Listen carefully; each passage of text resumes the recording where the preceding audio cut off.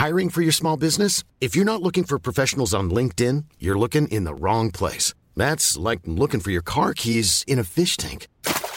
LinkedIn helps you hire professionals you can't find anywhere else, even those who aren't actively searching for a new job but might be open to the perfect role. In a given month, over 70% of LinkedIn users don't even visit other leading job sites. So start looking in the right place. With LinkedIn, you can hire professionals like a professional. Post your free job on linkedin.com/people today. Hey, Dave. Yeah, Randy. Since we founded Bombas, we've always said our socks, underwear, and T-shirts are super soft. Any new ideas? Maybe sublimely soft. Or disgustingly cozy. Wait, what? I got it. Bombas. Absurdly comfortable essentials for yourself And for those facing homelessness. because one purchased equals one donated. Wow, did we just write an ad? Yes. Bombas. Big comfort for everyone. Go to bombas.com/ACAST and use code ACAST for 20% off your first purchase. Many of us have those stubborn pounds that seem impossible to lose, no matter how good we eat or how hard we work out. My solution is PlushCare. PlushCare is a leading telehealth provider with doctors who are there for you day and night to partner with you in your weight loss journey. They can prescribe FDA-approved weight loss medications like Wegovy and Zepbound for those who qualify. Plus, they accept most insurance plans. To get started, visit plushcare.com/weightloss. That's plushcare.com/weightloss. Hi, I'm Mel. And I'm Trish. And this is the Don't Give a 50 podcast.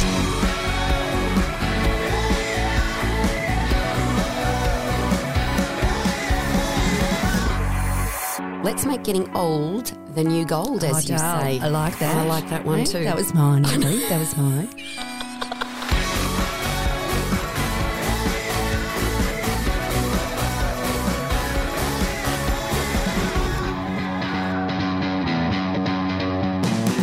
Hi 50-ishers, it's Mel and Trish. Welcome to this week's episode of Don't Give a 50, a podcast for midlife women who dare to be awesome and don't give a 50 like us.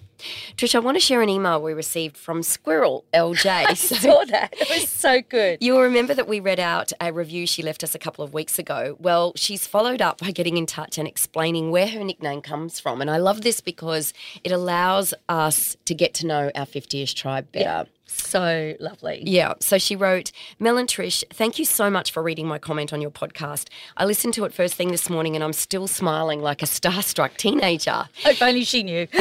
Exactly.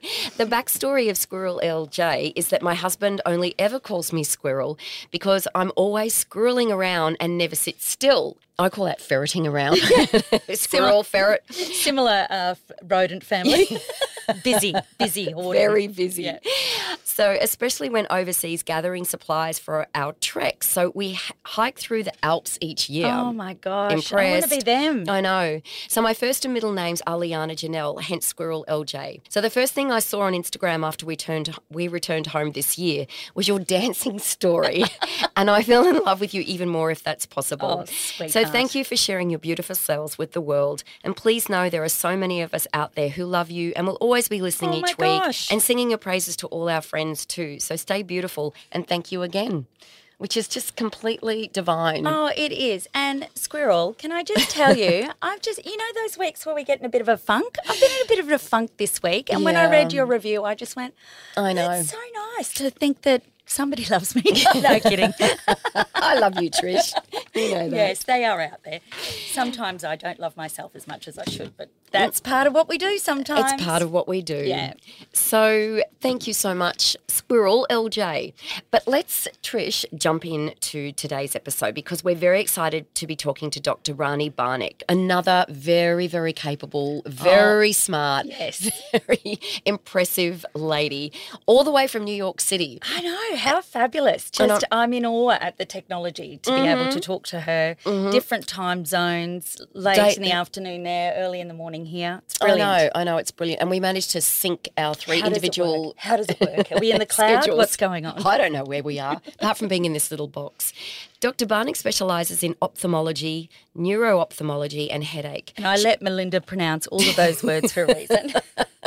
She created a centre of excellence using her unique approach to vision, health and wellness, and I'm dead keen to know more about this, absolutely. Dead keen to learn. She manages a wide spectrum of conditions affecting vision, as well as the complex connections between the eye and the brain, which is something, Trish, that I've never thought about. Like, I know that they're connected, but I never think about it. And you talk, I mean, you know, we've all seen things like iridology where the eyes are meant to be a map of the body and all of that, but I think this is a more... Oh, this is getting really deep. More intelligent, in-depth. Yeah, exactly. So she combines traditional medical and surgical treatments of the eye with nutritional and lifestyle approaches for a more integrated, holistic approach to vision and brain health, which is absolutely fascinating. And so integral to midlife ladies. Oh, fully. Hello and welcome to Don't Give a 50. Lovely Dr. Rani Barnick. How are you? I'm doing well. Thank you so much for having me on your show. I'm so excited to be here. Oh, well, we are excited to have you, and we are absolutely thrilled that we managed to sync our schedules and make this happen. And get the time zones correct and get the technology correct. I think we quadruple check the time zones just to make sure that it all aligned. I applaud you both because for me, this time is perfect. It is in the early evening, but for you both, it is super early in the morning. So, yeah, it is. We don't mind very though. Impressive. Well, you're an impressive lady and we were keen to chat. So, yeah, we were absolutely thrilled when you agreed to come on. Happy to move mountains for you. Absolutely. So we want to start. This is something that we have started asking all our guests for a highlight reel of their life. So it's just a way to get our 50-ish tribe a sense of who you are and how you came to be in your current position. So give us a highlight reel. I know that's a bit of a tough one to start off with, but I don't know, people are really interested. So they're interested in your backstory, how you came to be an ophthalmologist. Well, we are. We're midlife women and we're very curious. It's not something that you go, what do you want to be when you grow up? I want to be an ophthalmologist. Neuro-ophthalmologist. Number one on my list. Yes, that is not what I said when I was little. But, okay. But my life path, I kind of always knew I would be interested in going into medicine and being a doctor because my father is a physician as well. Okay. And I was kind of groomed to follow in his footsteps and be in the emergency department. Right. But when I went through my training, I realized that really didn't appeal to me very much. And I wanted to have more long-term relationships with my patients. Okay. And then when I was introduced to ophthalmology, I fell in love with it. It's such a beautiful organ. And as I tell all my patients, we always take our vision for granted, but we shouldn't because sometimes things can go wrong. To be able to help people see better, to be able to help people to restore their vision when things have gone awry, it's really just such a wonderful role that I play in my patients' lives to be able to help them with such an important sense. So that's why I did ophthalmology as opposed to emergency medicine. And then I can cultivate relationships with my patients. But what led me to do what I do now, which is slightly different, being an integrative neuro-ophthalmologist, is I ended up having, in my early 40s, I developed really very severe migraines. And these migraines, they basically were, I would wake up with a migraine. I would go to sleep with a migraine. They were every single day, 24 hours a day. So debilitating. I couldn't function. Yeah. And I am sure many of your listeners probably have experienced migraines because it's so common, especially amongst women in this age group. Yeah. But I took all the medications out there. I went to some top headache doctors in New York City. I was given all these prescriptions for medications. Nothing worked. And I tried this for about 2 or 3 years. So imagine, again, living 2 or 3 years with a constant headache. Yeah. It's not fun. No. It's not a good time in my life. No. And finally, I said, you know what? I don't want to take these medications anymore. They're not helping me. They're giving me side effects. I need to find a different solution. So I started to research on my own. What could I do to get rid of my migraine? And what I realized is that the key was in my diet choices and my lifestyle choices. And so much goes back to that. None of my doctors ever asked me. That's extraordinary. Mentioned it. They never asked me, what are you eating? How much caffeine do you have? How much stress do you have in your life? How much do you sleep? So once I figured that out, it really opened up the world in terms of a holistic, integrative approach to what I do. Yeah, absolutely. It's interesting. Did you, as an ophthalmologist, and when your headaches came on, did you not automatically think that there was a connection, like, with your eyes? Well, I knew what was going on. I'd actually initially started to have migraines when I was in my early 20s. So I knew what it was. Yeah. But when it persisted, of course I was scared, and I got my MRIs just to make sure I didn't have a brain tumor. And luckily I didn't have a brain tumor. But I knew that this was something that had become chronic and probably related to something I was doing in my life. And I just thought it was the stress. But again, I never really put together all the different pieces, all of those things that, I'll just tell you, I'm embarrassed to say it now. My diet back then consisted of pizza, ice cream, and diet soda. Wow. I lived off of that diet for years. I never once thought, oh, maybe this is not doing me such good to my health. I never thought about it. But then once I changed those things started to get better. It's extraordinary. So I was really convinced. Yeah, it's extraordinary that such a well-educated woman with a background in medicine didn't automatically assume that the pizza and Coke and all whatever it was, like soft drinks, wasn't the optimum diet for you. But I guess if you've functioned with that diet for so many years, I know. You think, well, I've always eaten this way and it hasn't affected me, so why now? Yeah. But that's exactly how I felt. I felt indestructible. Like I could eat whatever I want. I could eat this junk and it's not going to affect me, but eventually it did. It did, yeah. And then to your point, Mel, the sad thing is most doctors are not taught these diet and that's something that we do. We're not here. taught about it. Nutrition, and it's such a is fundamental part. It's a shame. Do you think there's a big change that is happening towards that? Like people are realizing that, that nutrition is, that's where medicine derived, didn't it? From herbs and I think, foods. I would say from the general public's perspective, yes, people are coming to the awareness that it is so important, our choices. Yeah. But that's now starting to be reflected in medical training and education. So, for example, I went to my medical school reunion a few months ago, and I was talking to some of the students there, and I asked them, do you have any training in nutrition? Do you have any training in lifestyle? And they're like, well, maybe, maybe 10 hours or 8 to 10 hours at most. And that's crazy. So still things really haven't changed, that we know that diet is so important. We know that lifestyle is so important, but it's still not being taught. Isn't it crazy? And I think that's the big change that has to happen. Correct. Everything that we do in life goes down to our health. How the vitality of our lives and what we can actually achieve is ultimately driven by our health. It is. And yet our mental health, everything is driven by that. Yet it's not what is paramountly taught, whether it be in schools or in, medical college or whatever. It's fascinating. Maybe it's that there's an assumption. Health is wealth. Yeah. I think everyone wants the magic pill. Yeah, maybe. And I think technology and science is so amazing that it kind of went down that path. But now we're realising that, hang on, we're the smartest we've ever been and we're so technically advanced, but we're still the sick. We're still probably the sickest we've ever been. So what's not right with and that? And unhappy, yeah. And what you don't want is bad eye health. No. As we age. That is true. We do not want that. That is true. So, Dr. Rani, it seems as though, and especially with our 50-ish tribe, our eyesight becoming an issue, it sneaks up of us, but it's possibly one of the first signs that we are aging. It seems like 1 minute we're fine, the next minute we need to hold things at arm's length to read them, to see the small print. The next thing we need is glasses to see the small print. You go to the supermarket, you think, I can't even read a label anymore without my glasses. And then it's also extremely evident if you go out to lunch or dinner with a group of your 50-ish girlfriends, and, some will have reading glasses, others won't. The ones who don't, they're being passed around the table. I've even gone out without my glasses and said to my kids, you're going to have to read me the menu. I can't even see it anymore. Same. So what is it that happens to our eyesight? You're not alone. Why does it happen? And I guess, is there anything we can do to slow it or to stop it in its tracks or avoid it happening? Yes, great questions. I get asked this all the time. And what I tell my patients is, when it comes to eyes and aging, there are three things that happen to almost everyone. Number one, the need for reading glasses. Number two, wrinkles around our eyes, which we all get. And then number three, cataracts. So these are some natural aging processes that happen with the eye. And I can tick all those three boxes.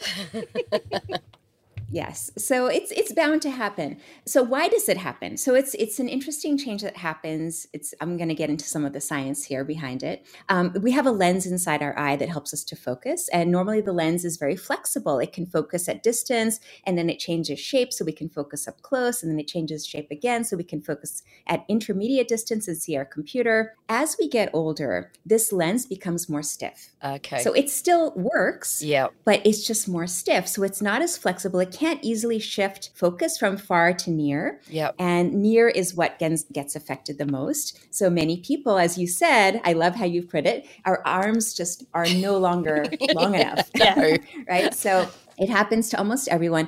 For people who wear contacts, it may happen even sooner. So in some, especially women who wear contacts, they may end up needing reading glasses in their, when they're 38, 39 years old. But it's a natural process, and eventually it does plateau. So it's not that it keeps progressing, but it does plateau. And there's so many wonderful solutions. So yes, reading glasses are the mainstay, but now there's other things that are coming on the market. Certain drops can sometimes help. With reading. But that is, something that you'd have to get from as a prescription and put into your eye. And I would not recommend that on a daily basis. But I just let my patients know it's part of the aging process. We all go through it, and embrace it. Instead of trying to fight it, embrace it. And know that you're not alone. And I have to point out to our 50-ish tribe that Trish and I are sitting here with glasses on, and Dr. Rani is not.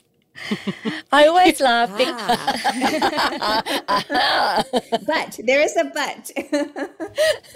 I'll give you my secret. Okay. So I am 51 years old, almost 52, and I wear bifocal contacts. So I have actually multifocal contacts. So I'm wearing them. It helps me read up close.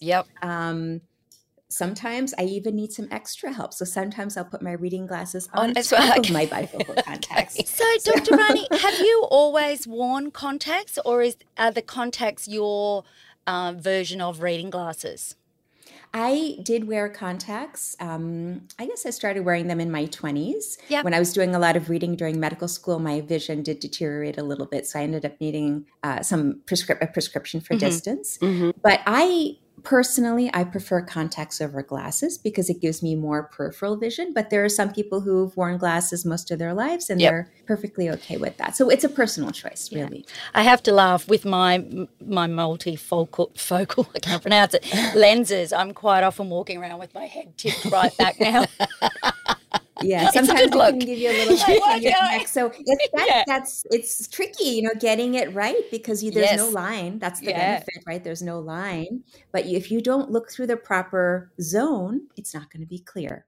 So it does require a little bit of... The other thing I do is if I can't find my glasses at home, I also have prescription sunglasses, so I pop them on, and then my husband comes home at 7 o'clock at night and it's dark and I'm still walking around with my sunglasses on. At least you can see, though. Yeah, I can see. He's like, are you right? And I'm like, why? I've forgotten what's going on. Yeah, turn just the your lights rock on. star in the kitchen look. I love that story. So, Dr. Rani, can I just take you back to the connection between the eye and the brain? And can you tell us in layman's terms, please, about the connection between the eye and the brain? Absolutely. It's one of my favorite topics. So the eye is actually part of the brain. It's actually a direct extension of the brain. So it's part of our central nervous system.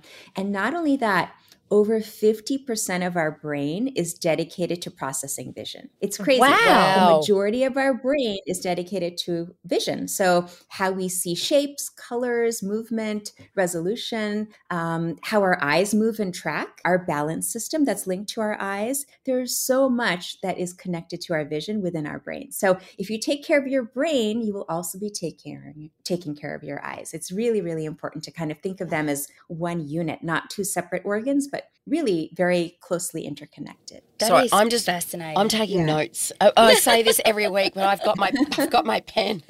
So, Dr. Rani, is there certain symptoms, I guess, for our eyes and our eyesight as we age that we need to be concerned about? I mean, obviously, our eyesight will deteriorate. Some people speak of, like little floaters or, the cataracts or things like that.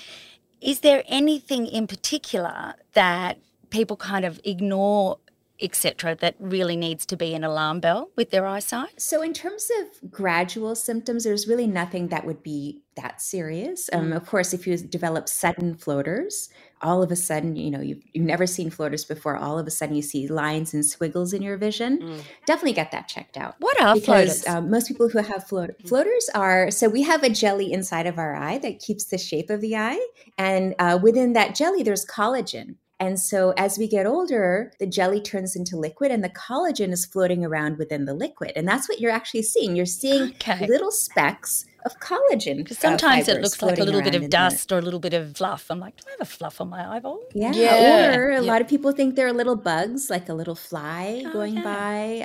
That's very common. So floaters, again, over 80% of the population has floaters. But when it's new, when it's a sudden onset, if you see flashing lights with the floaters, definitely be checked out by an ophthalmologist. Get a dilated exam. Make sure there's nothing going on that's more serious. The other thing I just wanted to mention, a very, very common symptom, especially amongst women in our age group, is dry eye. Almost yes, I've had that. Dry it's eye. Crazy. Everything's dry. Everything's drying up. Yes, and it all has to do with our hormones. Yes, exactly. Yeah, I was not aware of this. Yeah, dry eye. I've had it before, and it's just, you blink and you blink and you blink, and you think, am I tired? Are my eyes kind of over, have I overexerted them or whatnot? Yeah. Is it a genetic thing, or is it strictly, we all get dry eye? It's mainly environmental. There can be some genetic conditions that can lead to dry eye, but those are pretty rare. Okay. But the symptoms you were asking about, what exactly is it? Because a lot of people maybe have heard of dry eye, but they're not sure if they have dry eye or not. It includes blurry vision. Usually the blurry vision gets better if you blink a few times, then things may clear up. Sometimes people feel a grittiness or a sandy sensation in their eye, and that's because it's dry. And sometimes, and this is really the one that confuses most people, sometimes the eyes tear. And when our eyes tear often, usually it's because they're dry to begin with, and then to counteract that, the tear glands overproduce tears. Is so that if you have a lot of tearing, it could be that you actually have dry eye. So if you treat the dry eye, you can prevent the tearing. Okay, so how do we treat dry eye? Number one is to consciously blink. And especially if you're on a screen. I'm sitting here now blinking. I am too. The minute you started talking about dry eye, our listeners are sitting out there blinking. I'm going, right, okay, are they dry or are they moist or what's going on? Okay. So I'll give you an interesting fact that people can share at the dinner table. So most of us blink about 15 to 20 times a minute. But when we're on a screen, can you guess how many times a minute we blink? Oh, okay. You said 15 to 20 per minute? Normally, yes. Okay. But when we're looking at a screen, when we're focused on something, 4 to 5. Oh, yes. I was going to say 100. I was going the other way. Well, I'm thinking dry. You wouldn't blink as much. So when we're focused on reading something, whether it be your computer, your phone, your tablet, whatever it is, you're just not blinking enough. And so that leads to the eyes drying out. So if you make a conscious effort to blink, then you will improve your dry eye, but also you could use drops. And it's similar to when, our skin gets dry. Most of us have dry skin at some time or other. And when it gets dry, you just have to moisturize. So the same thing with your eyes. When they get dry, you have to put in moisturizing drops. And that should solve the problem. So that's like sometimes a you need to do a little bit more aggressive. Exactly. It's different formulations, but they're lubricating drops. Mm-hmm. So, Dr. Rani, simple solutions. Obviously, living in Australia, we spend a lot of time out in the sun, and we know that vitamin D is so good for us. But a lot of my friends, and I know that it's happening to one of my eyes, I think a side effect of that is cataracts. So what, in your opinion or your advice in cataracts, I mean, I think that there's been a lot of success with cataract surgery, or do we need to, be wearing the expensive sunglasses, or how can we help that with such a outdoor lifestyle? You brought up such an important topic. It's so important to be aware of this, the impact of UV light on our eyes, because it can cause those rays are very powerful and they can cause cataracts. They can cause growths on the surface of the eye. They can lead to retinal damage. They can even cause tumors on the eyes or the eyelids. Wow. So we need to protect our eyes. And the best way to do that is it doesn't matter how expensive the sunglasses are. They have to have a sticker. Can you say that And the again in sticker case my has to husband say- listens to this and say they do have to be expensive? Okay, I'll take that back. We'll cut that part out. Look for the sticker. And the sticker should say 100% UVA, UVB blocking. It'll say either that 100% or it may say UV 400, which is equivalent. So as long as they have the sticker, it's good to go. Okay, great. And then, of course, wearing a hat. Some people don't like to wear sunglasses. So I tell them at least wear a wide brimmed hat to protect your eyes. But yes, cataracts can occur from too much UV exposure. But on the flip side, I'll tell you that we can prevent cataract formation, not just by wearing UV glasses, but with our diet. So there are lots of studies that show that if you eat a diet that's rich in foods like that are rich in vitamins A, C, and E, which are usually come from vegetables and fruits, that you can prevent cataracts. So my take-home message is always, you may have a little cataract. It's not affecting your vision yet, but to prevent it from getting worse, make sure you have lots of fresh fruits and veggies in your diet. That's extraordinary. Yeah, which That's seems so to help simple. everything. Yeah, it does. It does. Yeah. So simple, yes. I was actually listening to an interview you did on another podcast as I was driving down to Brisbane this morning, Dr. Rani, and you were talking about the different colours in the vegetables and you were talking about the importance of omega-3s. And I wanted to ask you, because I don't like seafood, so I take omega-3 supplements. So for any of our 50-ish tribe that are like me and don't eat seafood, is that enough to take the omega-3 supplements? I mean, I know you can get it from plant-based. And if I'm taking flaxseed, like how much do I need for my health, my eye health? Yeah, no, great question. So we know that omega-3s are great for our eyes in many ways. They help with dry eye. They help protect the retina. They also help our brain because there's a lot of omega-3 in our brain structurally. So we need a good supply of it. And if you don't prefer to eat fish, and I'm actually vegetarian myself, so I don't eat fish, I try to get my omega-3s either from seeds, like chia seeds, hemp seeds, flax seeds are great sources. And then that omega-3 gets converted into the type of omega-3 our eyes and our brain need, or you can take a supplement. There's never been a faster or easier way to start your weight loss journey than with PlushCare. PlushCare accepts most insurance plans and gives you online access to board-certified physicians who can prescribe FDA-approved weight loss medications like Wegovy and Zepbound for those who qualify.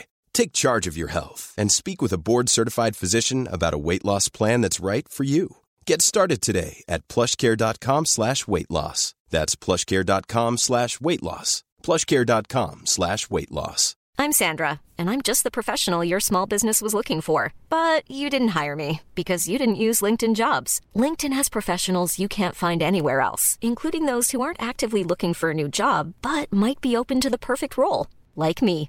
In a given month, over 70% of LinkedIn users don't visit other leading job sites. So if you're not looking on LinkedIn, you'll miss out on great candidates like Sandra. Start hiring professionals like a professional. Post your free job on linkedin.com/people today. If one takes a supplement, I would recommend a good dose. Some people take, 500, 650. It's just not enough. Okay. I usually recommend to my patients do at least 2,000 milligrams a day. Okay. And if you have more severe issues, you may have to go up to 3,000 or 4,000 a day. Wow. And that may seem like a lot. Yes. But studies have shown that those doses are fairly safe. But of course, check with your doctor before you take a super high dose. But for some conditions like very severe dry eye, those doses can really help. Okay. So that's what I typically tell people. Dr. Rani, I've stumbled across some, they're called oyster capsules. So I think it's just dehydrated and, powderized oysters that it's quite high in the omega-3s. Would that be good for that? I haven't really researched that, so I can't answer specifically. I'll What send you a can link. Tell you is I know that oysters, yes, please send me the link. I would love to learn. I'd love to learn about it. Oysters are very rich in zinc, which is great.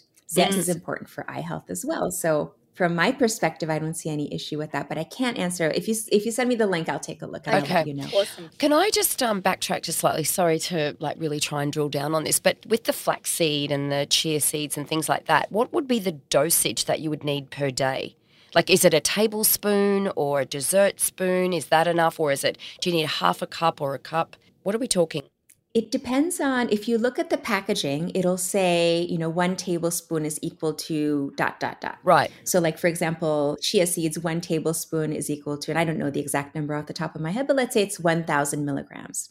So if you're striving to get 2,000 in your diet, maybe 2 tablespoons. Got it. Or you can do a blend. You can do a chia flax blend, like ground up chia and flax, which is great, which sometimes gives even more, like 3,000 milligrams. Right. Okay. So it just depends on what you're purchasing. Look at the Check breakdown. the label. Yeah. Excellent. All right. Thank you. Thanks for that. So You're very interesting. welcome. Talking about cataracts, and I know a lot of my friends or a few people have recently had surgery. And this is always an interesting thing for me because Mum had always had poor eyesight and needed to wear a quite thick lens, contact lens. And then just recently she's had surgery on her eyes and now she can see much better. But they held off on doing that for so many years. And then you go in and some people are getting laser surgery, and then at what age or stage, or how do they differentiate who has surgery and when it will last? It seems that we're all getting glasses, but only a few of us are getting surgery. So is there any kind of... Yeah. Thank you for asking that question, because I think it is on a lot of people's minds, especially if somebody has been newly diagnosed, let's say with an early cataract. Because when they have their surgery, they're like, oh my God, you need to get this done. So I'm like, yes, I do. So what I tell my patients is, as an ophthalmologist, I can look in your eyes and tell you that there's a cataract.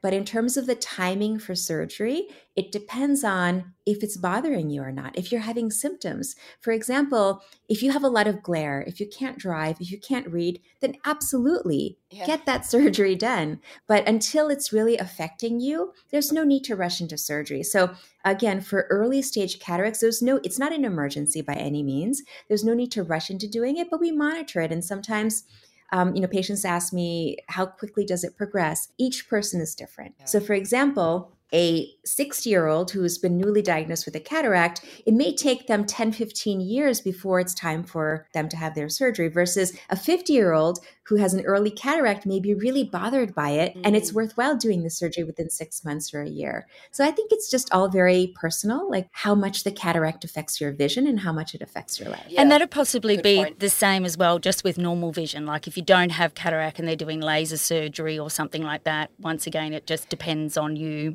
vision and how quickly it's deteriorating. Exactly. It's a personal choice, and it also depends on what people do for a living. Like, for example, if you have a professional athlete, let's say a swimmer, then they really should perhaps get the laser surgery so they don't have to wear prescription goggles. Versus if you have a pilot whose career depends on excellent eyesight, I would probably not recommend the laser surgery for them, because should there be a complication, they may no longer be able to work. Oh, yes. So it really depends. Or even a police officer, if they lose even a little bit of vision, if it's not exact, if it's not just right, they may not be able to see perfectly 20/20, and then that would really impair their abilities to work.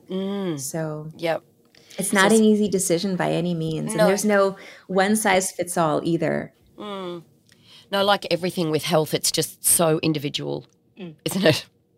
It's so individual. We're all unique. We are all unique. So. Yes, we are, and we love that. So I want to ask you, just getting back to the focus on our 50-ish tribe, what are some of the non-negotiable things we should be doing as midlife women to ensure our eye health? I mean, we've covered some, but can you add to that for us? Is it carrots? Is it carrots?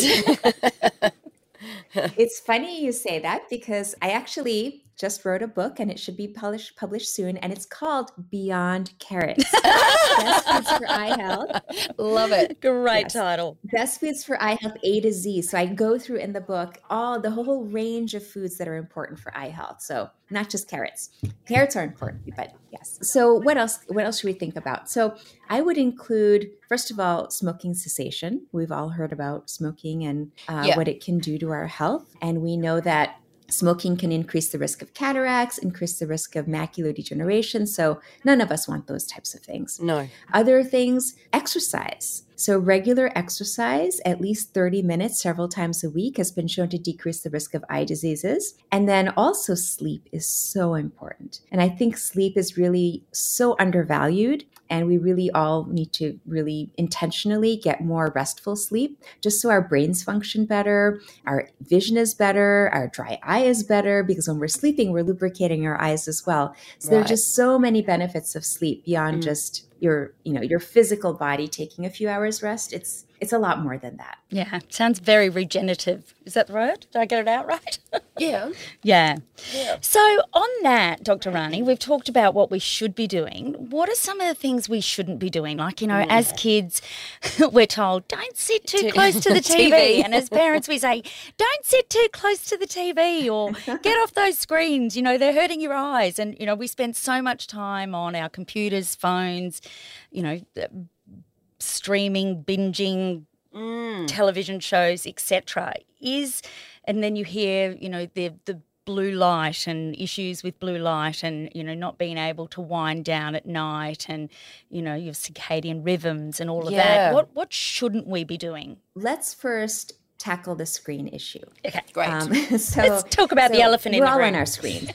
As we are looking at you through our screen right now. Yes, exactly. Yeah. I mean, we're very fortunate to have this technology, but we can become completely entrapped by it. I mean, most adults spend anywhere from 7 to 11 hours on a screen every day. Crazy, mind-boggling. And most children spend about 6 hours on a screen every day, which is also ridiculously high. Yes. And so we're really bound to our screens. So I would say, rather than to get blue blocking glasses, which a lot of people turn to, or they think that they should get them to protect their eyes, the better thing to do is actually, we have blue blockers inside of our eyes. Many people don't know this. There are pigments that nature put in our eyes to protect our eyes from UV light and blue light. And these pigments are found in plants. Our bodies can't make these pigments, but they're found in plants. So if you eat the right foods, you're providing your eyes with their natural blue blockers. So what I always tell parents is make sure your kids are eating these natural blue blockers. They're found in so many foods like spinach and kale and collard greens and yellow peppers and orange peppers and nectarines and peaches. So foods that are yellow and orange, also leafy greens, and even foods like egg yolk can protect your eyes against blue light. And many people just look at me in shock, like I had no idea that I could help protect my eyes using food. Yes. But that's the first thing I tell people. The second thing I tell them is, especially when it comes to young children, there are some studies that have been done out of Asia where there are high rates of myopia, which is nearsightedness. It's really become an epidemic in many parts of the world. And it's estimated that about half of us will be myopic by the year 2030. Which is crazy to think that we're all going to be needing glasses because we're myopic. So studies have shown that children who spend 2 hours a day playing outside have decreased rates of myopia. Yeah. Which is, again, it needs to be, the awareness needs to be there, first of all. And then, of course, there are policy changes that need to be made in schools, et cetera, to make sure these kids are getting their 2 hours outside. And whether it's being exposed to sunlight, whether it's the activity of being outside, whether it's not being on screens, that we don't completely understand yet. But we do know that 2 hours a day for children is really, really important. Isn't it amazing that all of these optimal health things come back to the basics? Yeah. Good nutrition, sunshine, activity, movement. Yeah. The basics. Mm-hmm. Yeah, it's extraordinary. Yeah. What about water consumption? Do we need to, maximise water consumption as well? I mean, I know that sounds so obvious, but it goes back to what you were saying about the simplicity. It's not. Sometimes we look at the basic things and just forget. Does our consumption of water affect our eye health? That's my question. Yes. and you're absolutely right. We think we're drinking, but sometimes we're not drinking enough. And so it really needs to be intentional how much we're hydrating. And we need hydration because that gets us the nutrients we need to our eyes. It gets us oxygen. It helps to remove toxins. It's just really, really important. And I've definitely seen patients who have been dehydrated and they end up with vision issues. I have had several patients who were extremely dehydrated and ended up with strokes of their optic nerve, which is very rare. I don't want to scare anyone and, have them thinking, oh my goodness, if I don't drink enough water, I'm going to develop vision loss. But it's happened. And this is something which is unfortunate because it was preventable. Yes. And so in terms of hydration, I have a quick rule of thumb. I always teach my patients, so I'll share it with you. Great. And that is you take your weight. In the US here, we use pounds, but I guess in Australia, do you use kilograms? Yes, kilograms. Mm-hmm.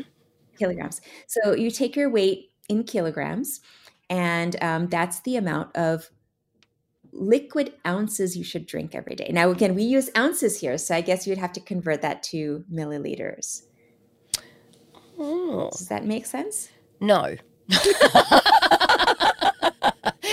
Well, it kind of does, but to me, I'm thinking of my weight, and I'm thinking, oh my God, that's just so much water. So I'll give you an example. Like if one weighs, I'll just pick 50. Let's say someone weighs 50 kilograms. Yes. I don't know. Yes. We'll just use that as a round number. That is how many ounces one should drink a day. So that is equivalent to about 6 glasses of water. Now I've got it. So we just have to use our little online 250 converters. mLs. Yeah. Yeah, I think it's about 250 mLs is 8 ounces. So I guess if you multiply that by 8, I've got it. 2 liters a day? I've got it now. Yeah. 2 So liters a you'd day? need a little calculate, like a conversion sort of calculator type thing with you just to basically work it Mel out. can put that formula on the show notes for us. With a conversion table. Yeah, with a conversion table, yes. There you go. That's a new app for you to develop, Dr. Rani. Yes. Water conversion. Water conversion table Exactly. specifically for eye health. I love it. Yeah. I love it. I do too. Yep. I'll give you another tip for hydration. Super simple. All you have to do is look at the color of your pee. Yes. And if your pee is like a light straw color, that's ideal. If it looks orange or yellow or God forbid brown or red, that's not good. No. Yep. So just unless you've had your vitamins, and they may look fluoro yellow, but it may look a little fluorescent yellow, yes. Or if you eat beets, it may look red. But yeah, so it should be like a very light straw color. Yes. Yellow. I have a very funny story. My sister-in-law's brother her mum used to give them vitamins as kids, and the boys were always horrified when they had to go to the toilet at the urinal at school. Pee was fluoro yellow. Yeah, like weird colours. So I've been eating beetroot. That's too much information. But anyway, I always thought it was funny. Yeah. Something girls don't have to worry about. Yeah. Yes. Exactly. So I'm loving the idea. I know that you've touched on this already just through how you've answered our questions, but we're loving the idea of an integrated holistic approach to vision and brain health. So can you tell us a little bit more about how this works? Yeah, so when I see patients, it's usually a very long intake and a lengthy visit. I go through their entire history. So not just their eyes, but everything is connected. Our eyes are obviously connected to our brains, but they're also linked to our cardiovascular system, our heart health, our lung health. They're linked to our GI system, linked to our skin, our immune system. So there's so many other components of our health that need to be considered when we think about an integrated holistic approach to eye health. So I get that information, and then I figure out what their issues are, and then I try to get help patients to understand what the root cause of their problem is. Is it, for example, inflammation in their body that's causing their eye issue? Is it lack of a nutrient? Is it a nutrient deficiency? Is it some kind of other immune response going on? Is it a gut health issue? I'm sure you must have heard about the gut microbiome. Yeah. Oh, yes. So the gut microbiome is linked to eye health. We know that when the gut microbiome is disturbed, that there can be inflammation in the eye and certain eye conditions. So I try to tease all of that out. And then I put together a treatment plan for my patients that is really centered in diet and lifestyle. So I teach them based on their condition, why they're coming in, which specific foods to include in their diet and which ones to eliminate. And then I talk to them about their lifestyle, things that they could improve upon, whether it's exercise, sleep, stress. Stress is a big one, stress modulation. And then sometimes, not always, my patients also may need specific supplements or botanicals to help them really maintain healthy vision. So that's my approach. Again, it's fairly lengthy, but I think it really helps to provide the patient with what they're seeking, which is really not just to think about the eyes as an isolated organ, It's really to connect all the dots and Yeah, put it all overall together. health. I think you've hit the nail on the head there, saying that, you know, we treat eyes as an isolated organ. You know, we forget its connection to the brain and I think that's so many things that we have. You know, we're treating the symptom rather than the root cause. Yeah. So often. Yeah, which is we really just want to great. fix this, but why is that happening? But that's amazing what Dr. Rani does, because you strip it all back Yeah. and almost like, you know, Brilliant. rebuild. I would imagine for some of your patients that would be quite confronting, because they would be needing to make some quite significant changes to diet and lifestyle. And then you would get the people who go, "Nah, can't you just give me some drops? Can't I just have an operation?" Yes, people who want the quick fix. Yeah. Yes. Yeah. So it's really, I tell them it's a team approach. You know, I can tell you, I can guide you in terms of what I would suggest. Yeah. But you're the one who actually has to do the work. Yes, and you right. have to be committed to it. And most of my patients, they've oftentimes been to other providers before they found me. So, Yes. you know, some patients have come to see me for a second opinion, third opinion, fourth opinion, et cetera. So they have not gotten results the way that they would like to see their vision or their brain health. So they are willing to put in the work. I mean, they are committed, they're motivated. So it's wonderful to work with people who know that they need to make a change and they just need some guidance on how to make that change. That's brilliant. Yeah. I was just about to say, Dr. Rani, if our 50s tribe are listening and think, wow, that's what I need, or I would love to do that, can they come and contact you? Obviously, you're halfway around the world, so that's difficult. But how do we find neuro-ophthalmologists? So there is a website, and I can give you that to put into the show notes. We have a international organization of neuro-ophthalmologists, and so if there's a provider in your area, you can search by country, you can search by zip code. So hopefully you can find someone close by. Unfortunately, not many of us are trained in integrative medicine, so I think I'm one of the very few. So most of the doctors will be traditionally trained. The other thing you can do is look for someone who is trained in functional medicine or integrative medicine.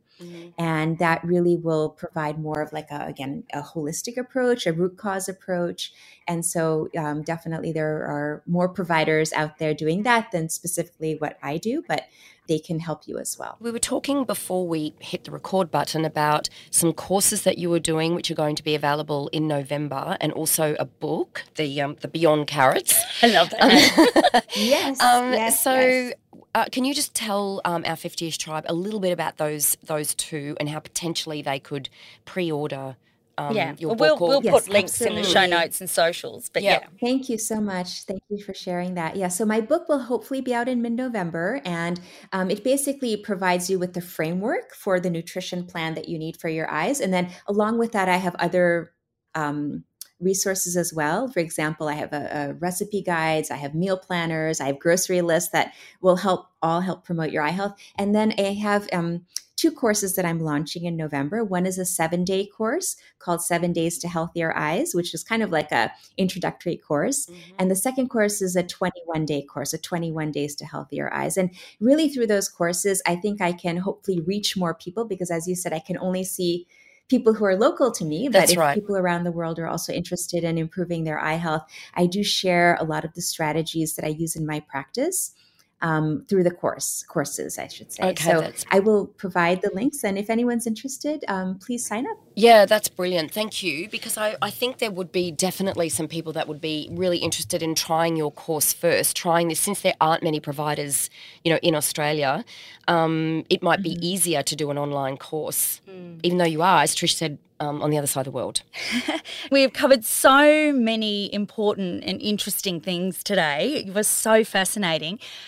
Is there anything that we haven't asked that you think that midlife women or our midlife tribe need to know, should know, that we haven't asked?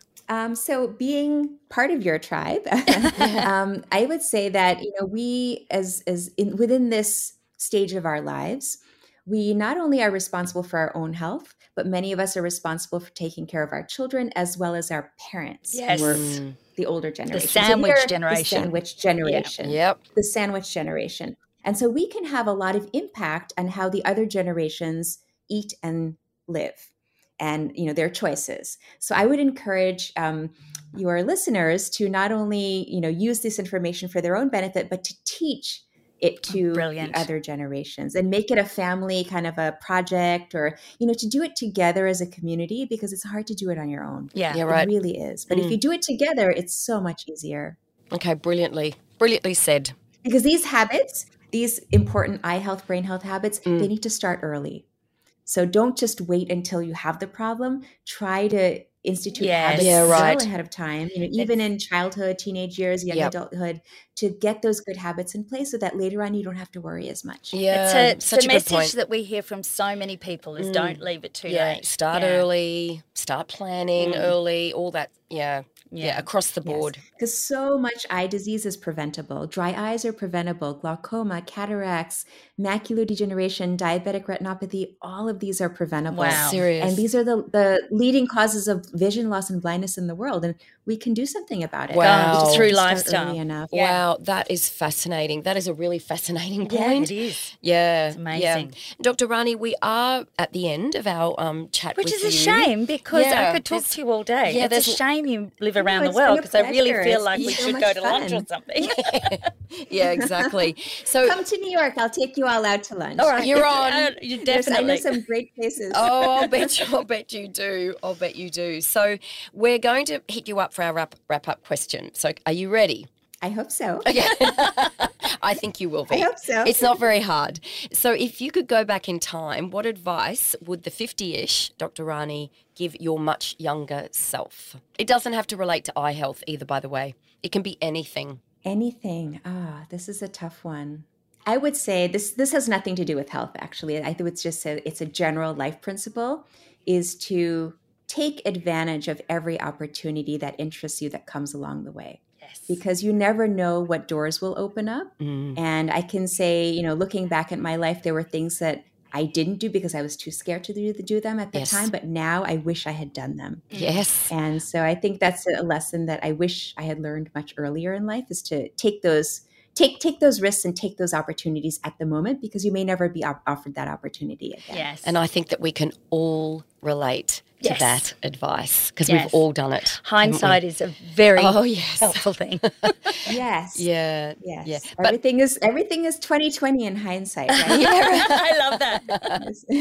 But the good thing about that advice is that we do tend now to take it. We do implement and action plans now. So hopefully, in 20 to 30 years' time, we will be benefiting from the fact that we're not so scared as we were when we were younger. We're not scared, but every now and again we need to hear that. Because there's some things that we might not do because we're still considering other people and its effects and rah-rah. Yeah, so we need to be hear it reminded. every now and again, it's like, yes, stuff The it. reminder is great. Yeah, thank you for that. Yeah, I needed Thanks to for reminding hear us. that. I needed to hear it too.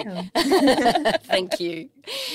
So that's it from us today. Don't forget you can follow us on Instagram at don'tgive50 and email us at hello@don'tgive50.com.au. If you've got a moment, leave us or send in a review or suggestions of topics you would like to And know a more about. 5-star rating, please. Please, more 5-star ratings. And remember our gorgeous 50-ishes. Life is for living. Don't give a 50, because we're all 50 and awesome regardless of age. And living and aging is an absolute privilege, and just being awesome is our right. Thank you so much, Dr. Thank Rani. you, Dr. It was Rani. Such That was a awesome. pleasure. Thank you. Thank you. Thank you. It was a pleasure. Thank you.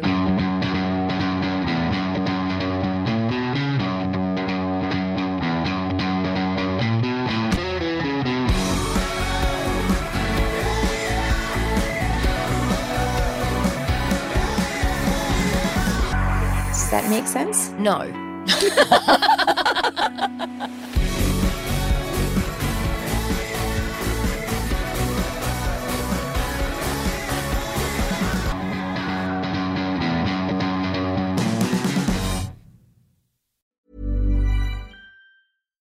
Hi, I'm Daniel, founder of Pretty Litter. Cats and cat owners deserve better than any old-fashioned litter. That's why I teamed up with scientists and veterinarians to create Pretty Litter.